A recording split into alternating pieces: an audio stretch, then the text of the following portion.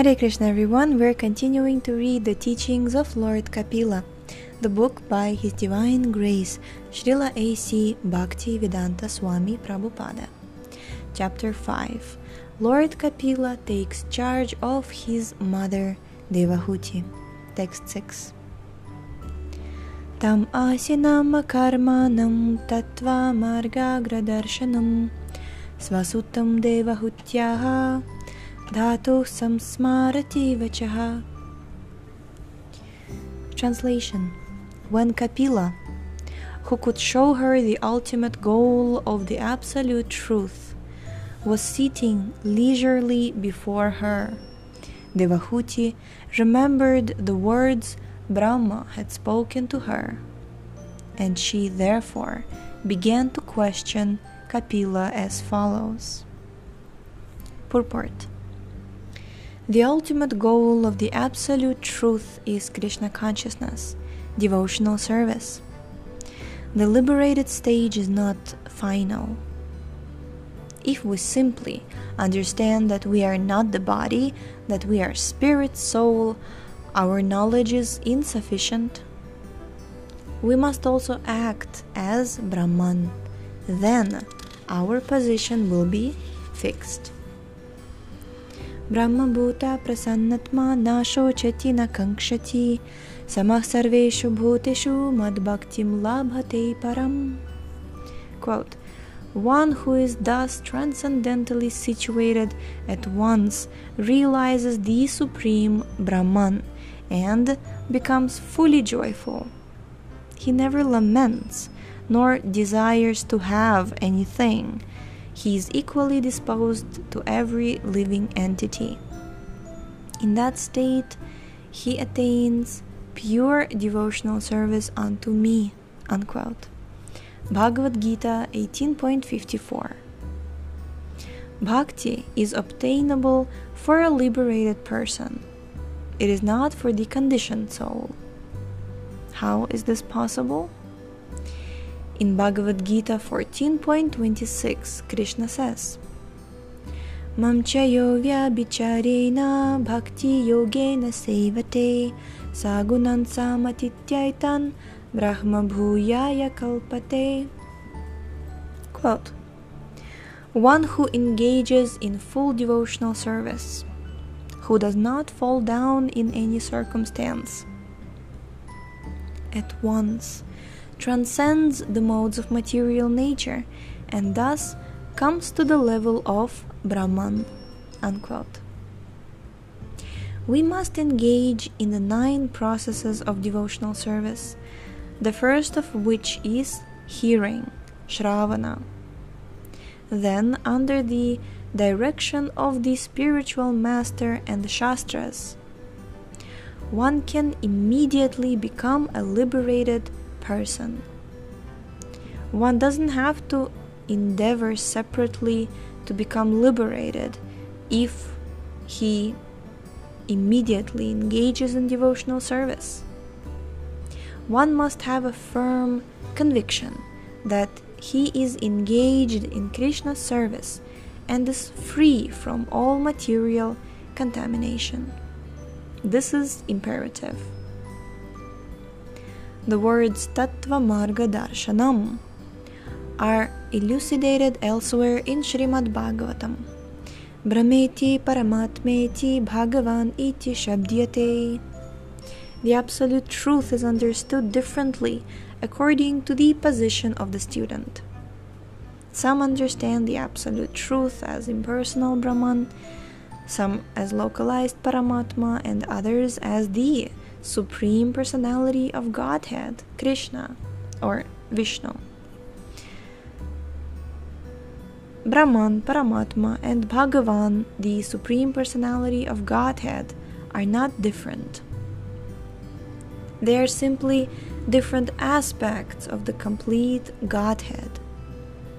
Looking at a mountain from a distance, we may see a hazy cloud, and if we come nearer, we may see something green, and if we actually climb the mountain, we will find many houses, trees, and animals.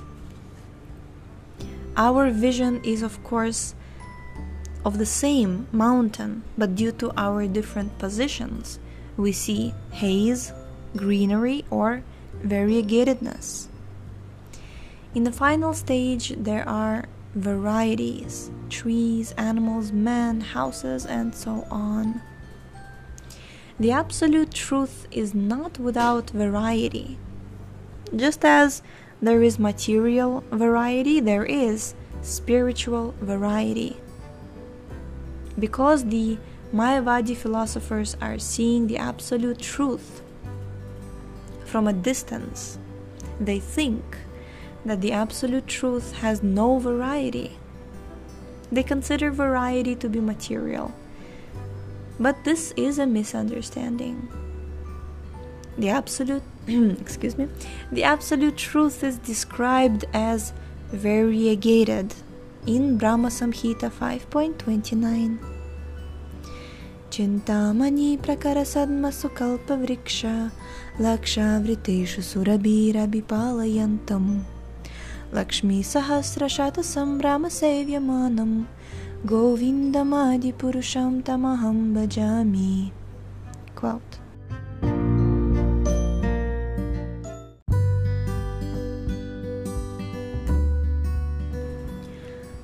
Quote, I worship Govinda, the primeval Lord, the first progenitor, who is tending the cows, fulfilling all desires in abodes built with spiritual gems, and surrounded by millions of desire trees. He is always served with great reverence and affection by hundreds and thousands of goddesses of fortune. Unquote. There are Vaikuntha planets in the spiritual world, and there are devotees who are all liberated. These devotees are Akshara, which means they do not fall down into the material world. They remain in the spiritual world of the Vaikunthas. They are also persons like us, but they are eternal persons, complete with full knowledge and bliss. That is the difference between them and us. That is Tattva Jnana. Unless we understand the variegatedness of the absolute truth, there is a chance that we will fall down. It is not sufficient simply to stick to the indefinite, impersonal feature of the absolute truth. Aruhya krichrena param padam tataha patantyadho nadrita yushmad angraya. Srimad Bhagavatam 10.3.32. Because the impersonalists are not allowed to enter the Vaikuntha planets, they simply remain in the Brahman effulgence. Thus they fall down again into material variety. We have seen many impersonalist sannyasis who first of all gave up the world as false, Brahma Satyam Jagat Mithya.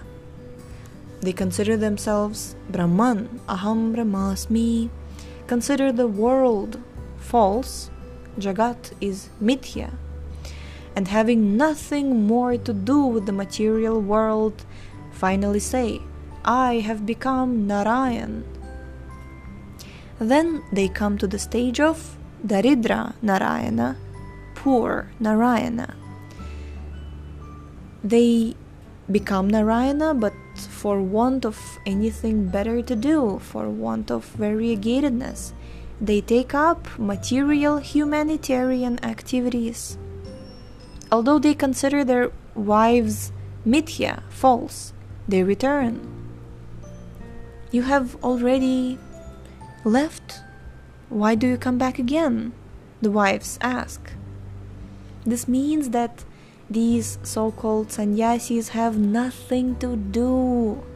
They undergo serious penances and austerities to reach the platform of impersonal Brahman but because there is no pleasure there, they again descend to enjoy material variety. We may build a nice spaceship and send it off into space, and the astronauts may go up there and fly in the impersonal sky, but eventually they will become tired and pray to God, "Please let us return to land." We have read that the Russian astronauts were simply missing Moscow while they were traveling in space. This impersonal traveling is actually very agitating. Similarly, impersonal realization of the absolute truth cannot be permanent because one wants variety. A fall down is inevitable. When one gentleman read my book, Easy Journey to Other Planets, he became very enthusiastic about going to other planets. "Oh yes," I said, "we can go with this book." "Yes," the gentleman said, "then I shall come back." "Why return? You should remain there." "No, no," he said, "I don't want to remain. I just want to go and come back." This is the enjoying mentality. Without variety, we cannot enjoy. Variety is the mother of enjoyment. And Brahman realization or Paramatma realization do not give us steady ananda, bliss. We want ananda. Anandamayo bhyasat. The living entities are Brahman. Krishna is Parabrahman. Krishna is enjoying perpetual ananda. And being part and parcel of Krishna, we also want Ananda.